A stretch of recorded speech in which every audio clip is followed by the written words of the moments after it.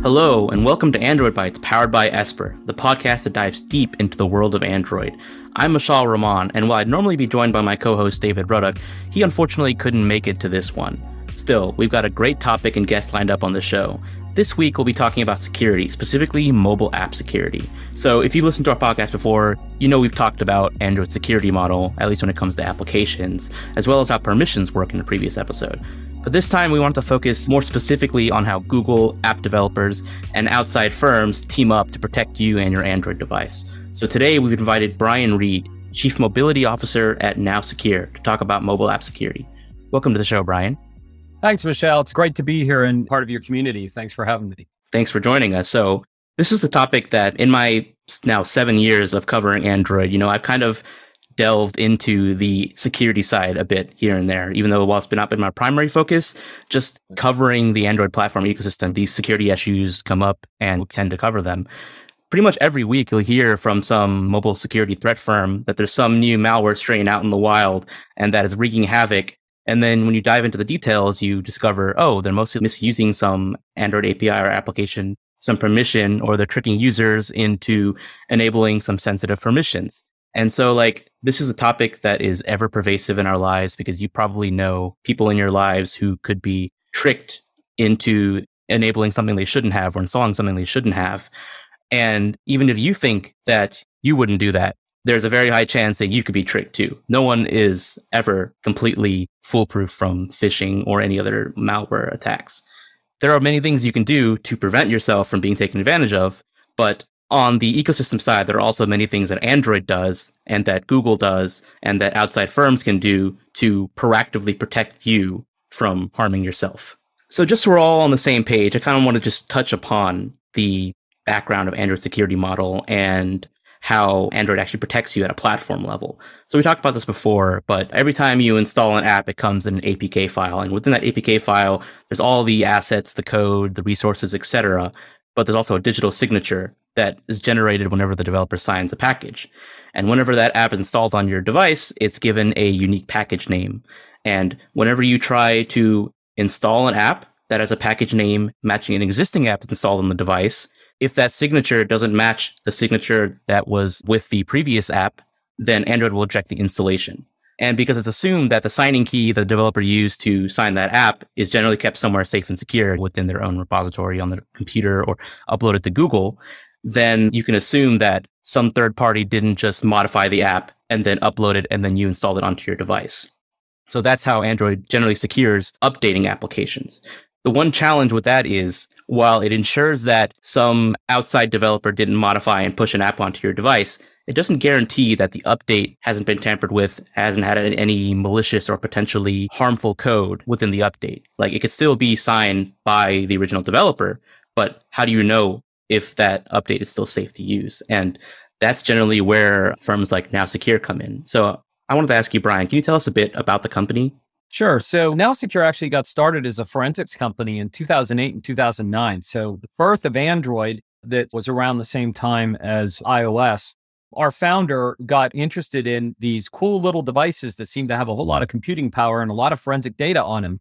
And while he wasn't a forensic specialist, he actually became the world's expert in mobile forensics and ultimately built a business that is Now Secure. Today, we're kind of an all-in-one solution provider. We have for mobile application security. So we have testing tools, development tools, pen testing services, open source tools, training, all of those kinds of things, and partner with lots of organizations to make sure they're able to deliver those secure applications on whatever mobile operating system they want. So our roots are in Android because that's really where he started. And we continue to do a lot with Google and the entire ecosystem community today. Thanks, Brian. And just to follow up on the Android aspect, one other thing that Android does at the platform level to protect you is that it has a very secure model of protecting applications from interacting with other applications. So you may have heard the term sandbox before. So whenever you install an app on Android, every app that has a unique package name, every app has to have a unique package name. You can't have two apps with the same package name installed on a device. So what happens is that package is assigned a unique identifier. And when you run that app, Android runs it in a container that's called a process. And then that identifier is called the PID for that process. So by putting processes in containers, Android ensures that apps can only interact with other apps through a well-defined process called the binder IPC. So this way, apps can only interact and only execute, only like send a request to get data from another app through well-defined permissions, through well-defined intents and whatnot. So like you can't just have one app poking around the data of another app. That would break the sandbox, which is just not something that is very easily achievable without some very serious exploit in the Android platform. I wanted to ask you, Brian, how does this, in your experience, how does Android's security model compare to other operating systems? Would you say it's more or less secure? Yeah, that's always a loaded question. What I would say is that the Linux kernel underneath Android in and of itself, with its advanced security capabilities, gives it a strength. Apple has a more closed system on iOS just in terms of how they operate. The sandboxing model is very strong. You know, the containerization of applications, the control of the IPC channel, all of those things are good strengths for Android. What's been really interesting to watch is that Android kind of was very heavy. I've been around this since BlackBerry. Just to give you my background, I was with the original mobile security company called BlackBerry. So I've seen a lot over the years. And BlackBerry was completely locked down and completely impossible to innovate just about at all, but it was really secure, right? And that's an example of a niche user experience with high security, but it was really inflexible when you wanted to write applications. The Android world kind of has two communities. You have the, I just want to get stuff done. And then you have kind of the fanboy world that want to customize and do really interesting things and, you know, so on and so forth, which leads to rooting and more customizations in the operating system. What has been really interesting to watch is that Android has become incredibly secure. If you look at the number of CVEs and CWEs listed for Android operating system or for device hardware for at least the tier one manufacturers, they have gone down as a rate over time. Apple hasn't. Now, Apple may have been a little bit ahead. So there sort of is this, it depends on who your hardware manufacturer is, how they are properly or improperly using the operating system and the licensing that they're doing around the Play Store and the tooling around that. But Android today is a very safe environment. And so I live in a blended world. So I have, yes, one of everything because I'm in a mobile business. I have no qualms about saying which device or which operating system is better. Android and iOS are both better than Windows, frankly. And so from that perspective, there's lots of different places we can go in terms of talking about, well, how do I make sure I'm safe and secure? And how do I make sure I do the right things? You mentioned something that I wanted to follow up on. Power users, you know, there are people who like to root and tinker their devices. That's something that wasn't really possible with the older, more locked down operating systems and current ones like iOS. So on Android, you are allowed to sideload applications. This term sideloading isn't really much of a thing in the Windows world, but it is something that exists in Android. And in order to sideload an application from outside of the official Google Play Store, you have to opt in. You have to enable a permission. You have to do it on a per application basis. And there are also other security features that kind of irk power users. And I wanted to ask you your thoughts first on sideloading. Like, how does Google balance the ability to allow users to sideload applications with actually protecting them from installing something that's potentially untrusted? Yeah, I think there's kind of two ways to look at it. So I'm going to take a macro view and then kind of a micro view. So the macro view is there are 3 or 4 billion users of Android. And that means everybody of every kind, everywhere in the world, trying to do everything you can imagine, right? And so there's lots of different segments of people that want to use it in certain behaviors. I do a lot of work with companies that use lockdown Android tablets that are purpose designed for a specific use. They may have one application on them. I do work in automotive. I do work in healthcare. Right. And so there's that class, financial services, where regulatory matters, control matters, sensitive data matters. You as a patient don't want that data lost. If it's your car, you don't want that car broken into. Right. So there's that category. And then you kind of move into the more general, maybe business user. Then you move into the more generalized consumer. And then you move into the tinkerer category, like the fanboys. And, you know, and what I think Google's done a pretty good job of is trying to balance all of them. Right. From that perspective. And so they've set up the guardrails. They've continued to improve the guardrails and gates to make it hard to be malicious. So you've got the containerized model we just talked about. Sideloading to me is an enabler for the category of people who want it, but most people should stay away from it. If you were to ask me how do regular people, consumers, not more technical, advanced customizers, stay safe, don't sideload. Because Google Play with Play Protect, data safety labels, and all of the system services that are built into the premium level are designed to keep you safe. And it's really easy to stay safe when you're leveraging those things. Sideloading is one of the top malware paths. The other biggest breach vector actually is SMS phishing. And that's not Google or Apple or anybody else's fault. That's the nature of the way SMS behaves. And that's a whole different security conversation. And the fact that people click on that stuff, just in the same way they sometimes click on spam emails, right? So sideloading isn't a bad thing, but sideloading can get you in trouble. So you really should focus on brand name apps from brand name companies that have attestation in them with data safety program, that have 4 or more stars, have millions of downloads, right? That's just the collective being safe, doing the smart thing, which is probably 80% of the world, really. Right. I kind of liken sideloading to deciding where to purchase something online. So if you're a sideloader, you're kind of bypassing all the extra scrutiny that is placed on those applications by Google Play and by Play Protect and all the stuff that developers have to go through to even get their apps on there. So like if you were to shop online, sure, you could go to AliExpress. You could find literally anything you want at any time, but you're kind of putting yourself at risk by, are you actually going to get what you're trying to order? Is the seller actually legitimate? Is the product actually as described? Or could you just do the easy thing and go to like Amazon? Sure, there are going to be some fakes, there are going to be some product issues, but generally those are more vetted because there's more barriers to entry to get on there. Right. A lot of this is risk and reward for the bad guys, right? So those barriers of entry, the friction that's put in the system make it harder for the people who want to be malicious to behave malicious, and the cost of being malicious becomes so high, it's not worth it.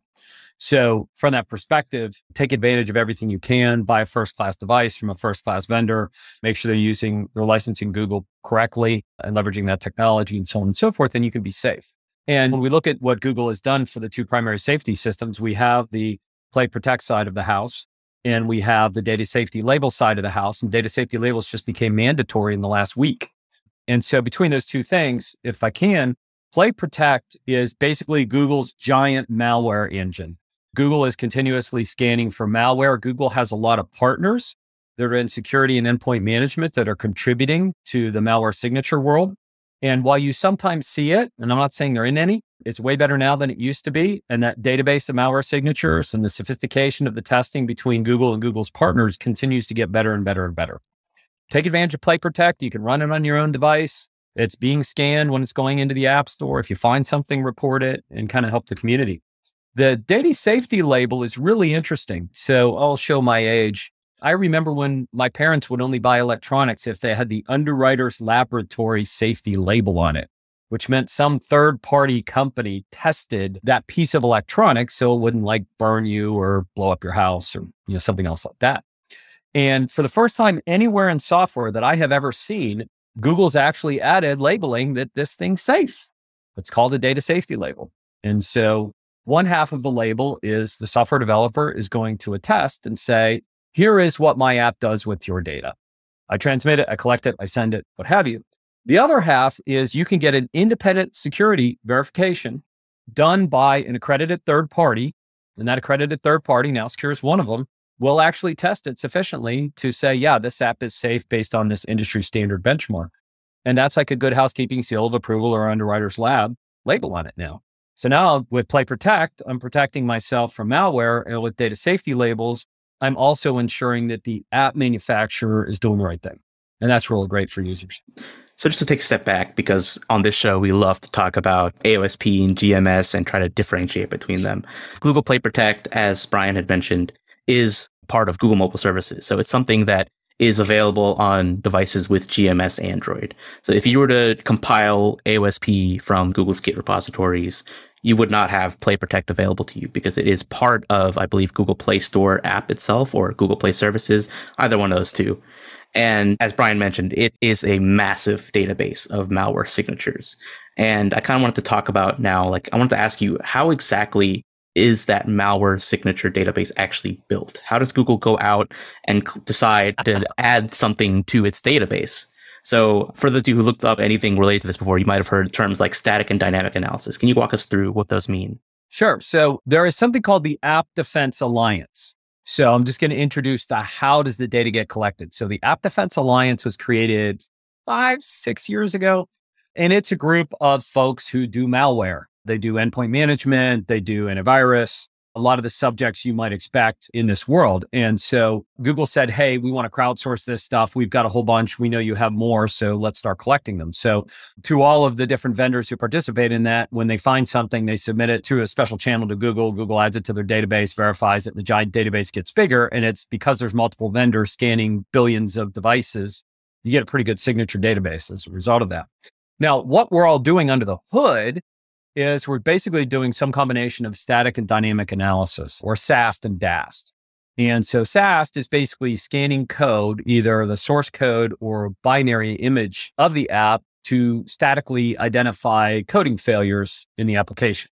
So with SAST, you might find things like, say, hard-coded secrets embedded in the application, or debugging code that made it into production in the App Store submission, or hard-coded URLs or stuff like that. Those are vulnerabilities you could find. You can also find malicious behavior like, hey, it's scooping up this data and transmitting it to this IP address. And then DAST, which is dynamic analysis, is actually running the app. Most of us who participate in the program have some sort of dynamic analysis, which we observe the app running on a real device, whether it's in a lab or it's on some customer's device that has an agent running on it. And we see the malicious behavior, we capture it. So dynamic finds things like permissions escalation because something changes over time. It finds transmission of sensitive data that maybe shouldn't be there. Is that data properly encrypted? Does it go to a bad endpoint that's a known malware harvester endpoint from the endpoint databases on the internet? Things like that.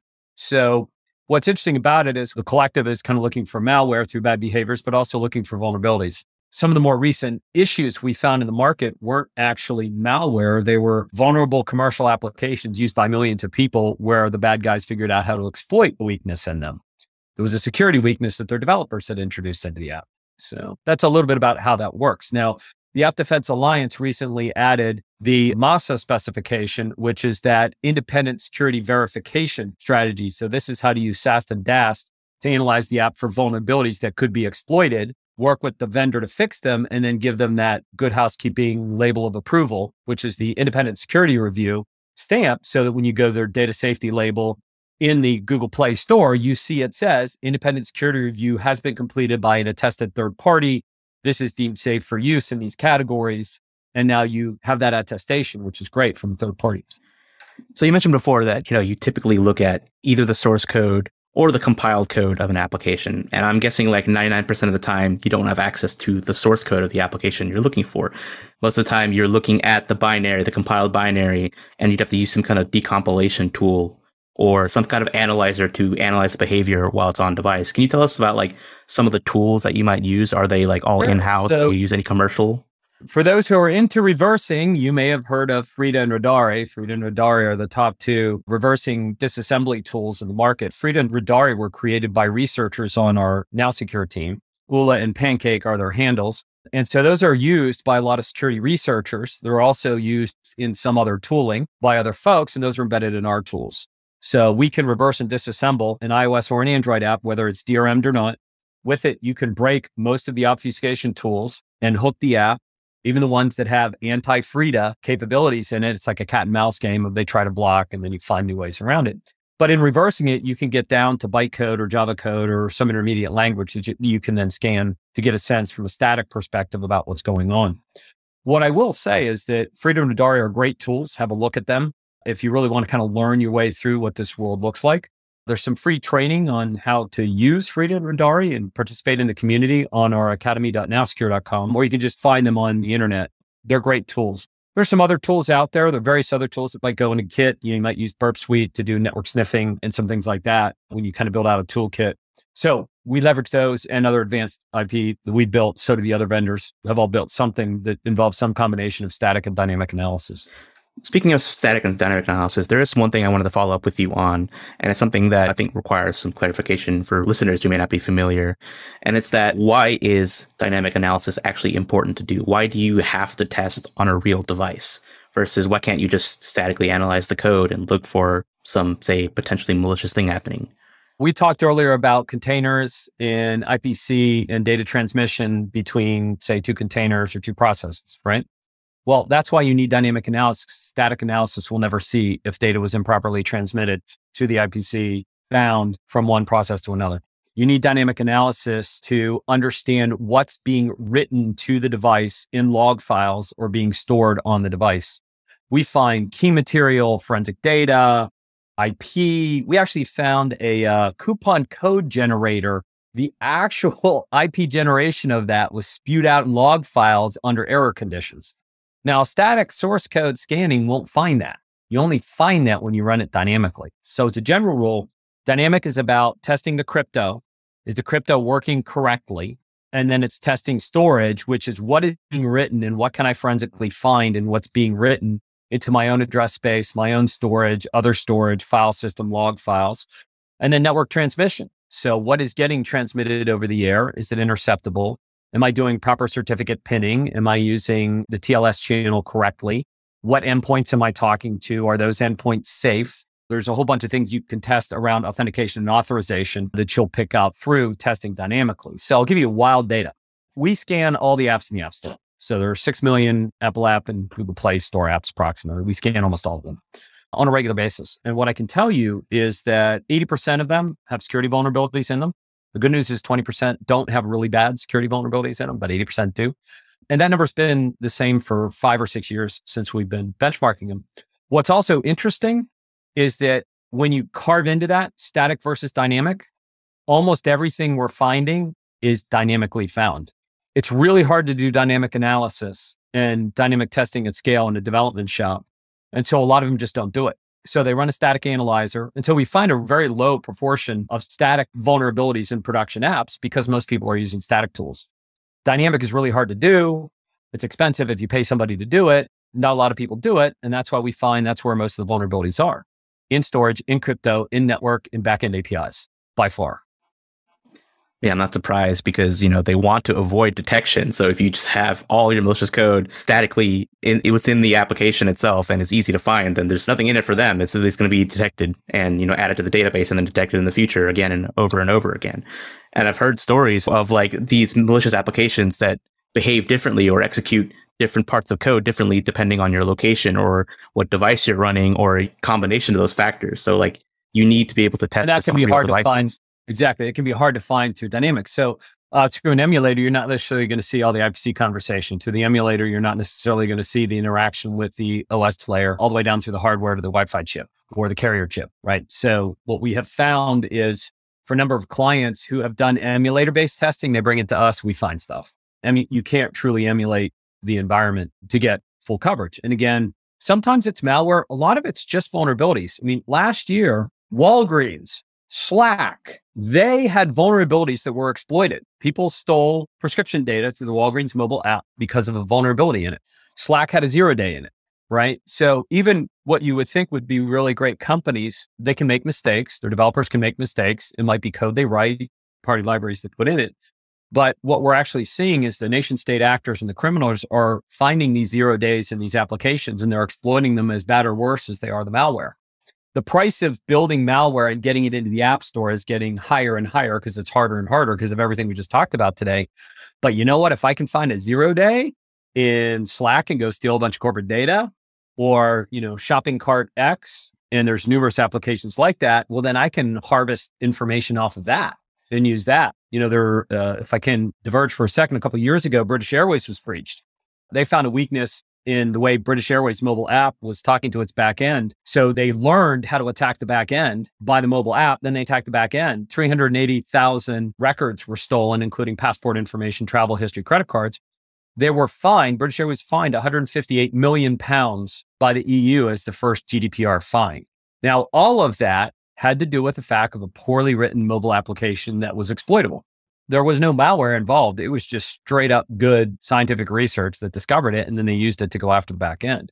And that's what we need to think about is mobile's just part of the overall chain of all the IT systems that some company has. We need to make sure the mobile app and what it talks to is secure, whether it's malware or whether it's a commercial app. So this whole time we've been talking mostly about malware and malicious applications. But if you read online about what Google Play Protect actually identifies, it doesn't usually positively identify actual malicious behavior. It identifies potentially harmful applications. Can you describe what exactly qualifies as a potentially harmful application? Yeah, so a potentially harmful application is the app is collecting and maybe transmitting over the air data it shouldn't be. The app is trying to execute system level commands it shouldn't have rights to execute. It could be spyware. It could be phishing. More common things we know, it could be ransomware in terms of its behavior. I haven't heard a lot of production ransomware on mobile, but we've seen some academic experiments along those lines. There's a lot of system logging going on data harvesting going on. And so what kind of comes back is, hey, this has some unusual behavior. It's a camera app and it scraped the entire contact database and shipped it to the cloud, right? And that's going to get a flag if it's picked up, right? Because it doesn't make sense that someone who's taking photos is scraping the entire address book off the device, or the history of all the Wi-Fi nodes that this device ever connected to with the SSID and whatever passwords, hashed or not, right? So that's part of what it's looking for. Is it doesn't make sense that this app would be doing that thing, whether it's obviously malicious or possibly malicious. Right. And another thing is that potentially dodgy and sketchy or malicious behavior isn't only limited to apps that you can install from the Google Play Store or outside of the Google Play Store. It can also be happening within pre-installed applications, which Google refers to as mobile bundle applications. This isn't really talked about much from what I can see, mostly because it's like a conversation Google has with OEMs. They have like strict requirements about what these mobile bundle applications can and can't do. I wanted to ask you, what do you know about the security risks with mobile bundle applications? I can't speak for all the carriers. I can't speak for all of Google. I can't speak for all the device manufacturers. You need to talk to each of them. What I would say is that most manufacturers and carriers are working hard to do it the right way. So, for example, we work with AT&T and Google. And so the things that AT&T sells are tested and certified by us. And we work with a lot of the other carriers. There are other vendors like us that work with the carriers to try to do the right thing. Google has some attestation and testing requirements that the device manufacturers and carriers must submit, especially if they're part of the Google Play ecosystem and if they're full GMS licensees. And so what they're trying to do is enable lots of people to grow vibrant businesses and enable this very broad ecosystem that we have today that has so many users and so many kinds of applications on it. The trick is saying, hey, here's a set of standards we want you to align with, and we are either going to test you or have you use an independent third party or self-attest that you are doing the right things here and here. And by and large, everybody's got the right idea and trying to do the right thing. You don't hear so much about really bad stuff happening in that. I will say that supply chain attacks, like we've been hearing in the market overall on lots of different things, whether you're the Colonial Pipeline or what have you, those are out there and those are hitting mobile just like they're hitting other corporate systems. And so through no fault of their own, developers may wind up with an exploitable or malicious app because of some third-party library they're using or system service they're using that suddenly changed because a bad actor got in there and made a change. And so that will be something I think we're going to live on in the mobile world, the web world, the network world, and every other world until we really get supply chain management under control and more safe use of components. All right, so on that front, what can app developers do to protect their applications from any malicious exploits? I think there's a handful of things. So when we work with organizations who are application developers, and whether they're large or small, we give them a set of recommendations. First one is make sure you've got some basic security training for your developers. Make sure they understand the fundamentals. Make sure we've got like a guide that's like, here's 10 APIs you should make sure you use and how to configure them properly, and then a guide on permissioning. A lot of it has to do with just don't collect and store it if you don't need it. Then there are things about how to handle storage, how to handle crypto, how to handle network, how to handle backend API. They're not very difficult. In many instances, it's they didn't know there was a flag they should set. They didn't know there was a configuration option they should be using. They didn't know there was an ordering of operations they should be using. Make sure devs are doing the right thing. The second thing is make sure that there are product requirements that say what kind of security this thing should have, right? If I'm building a banking app, there should be fundamental requirements that say, I'm regulated by the industry. Here's a set of requirements. Well, if I'm not building a banking app, maybe I'm building something else. Those requirements may or not be clear, but just like you're saying, you want a really cool augmented reality experience, make sure that you're protecting using multi-factor authentication and protecting my PHI while you do it, right? Test it. Whether you're using SAST in the pipeline or SAT and DAS in the pipeline, there are open source and paid commercial tools. They're cheap and easy to use. They can run autonomously. They catch all the low-hanging fruit. They make your life easier. What's really cool about a lot of the DAS tools, including Now Secure Now, is it also identifies App Store blockers. So you may have a build version issue. You may have a third-party SDK issue. You may have some other reason Google may say, nope, I'm not going to accept this binary because you're not following one of my rules. You can catch that too. So that's not just security and privacy, that's finding those rules. And if you're super high-end app, you're that embedded health app that's maintaining my heartbeat through a cardiac monitor, or you're my banking app, or my financial account management app, you should be doing pen testing once in a while and have really smart experts tear it down just to make sure there isn't something exploitable. So teach requirements, automate your testing everywhere you can, pen test the high risk stuff, be serious enough that say, hey, we want to have a great user experience and millions or billions of downloads. And we just want to make sure that people's data does what it's supposed to do. Security is essential, of course, for every application, and developer should be top of mind, but it should be even more top of mind, especially if you're dealing with sensitive data. And as Brian mentioned, medical, financial, you don't want to be slapped with billions of dollars in a lawsuit for mishandling or having some data breach that you could have solved by protecting your application better. And if you are dealing with any mission critical application, or you need to deploy mission critical applications onto fleets of dedicated devices, and you want to make sure that the firmware it's running on and the data that you depend on is secured, come talk to us at Esper. We specialize in helping companies manage fleets of dedicated devices, including deploying and keeping your apps updated on them. If you're trying to deploy a kiosk or point of sale terminal, you need to lock it down so potentially malicious applications can't be sideloaded onto it. It's especially important because most of the time, these dedicated devices won't have GMS on them. So you can't count on Google Play Protect for protection. And if you're worried about any mobile bundle applications that are pre-installed on the off-the-shelf hardware that you've picked up for your dedicated device fleet, you'll need to look at deploying your own firmware based on AOSP. We can also help with that. Check us out at esper.io.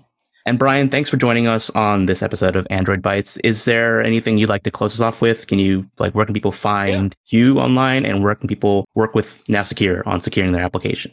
Yeah, so you can find us online. There's a bunch of great resources I'm going to talk out real quick. So nowsecure.com/MASA, MASA, that will help you understand the App Defense Alliance and the independent security review.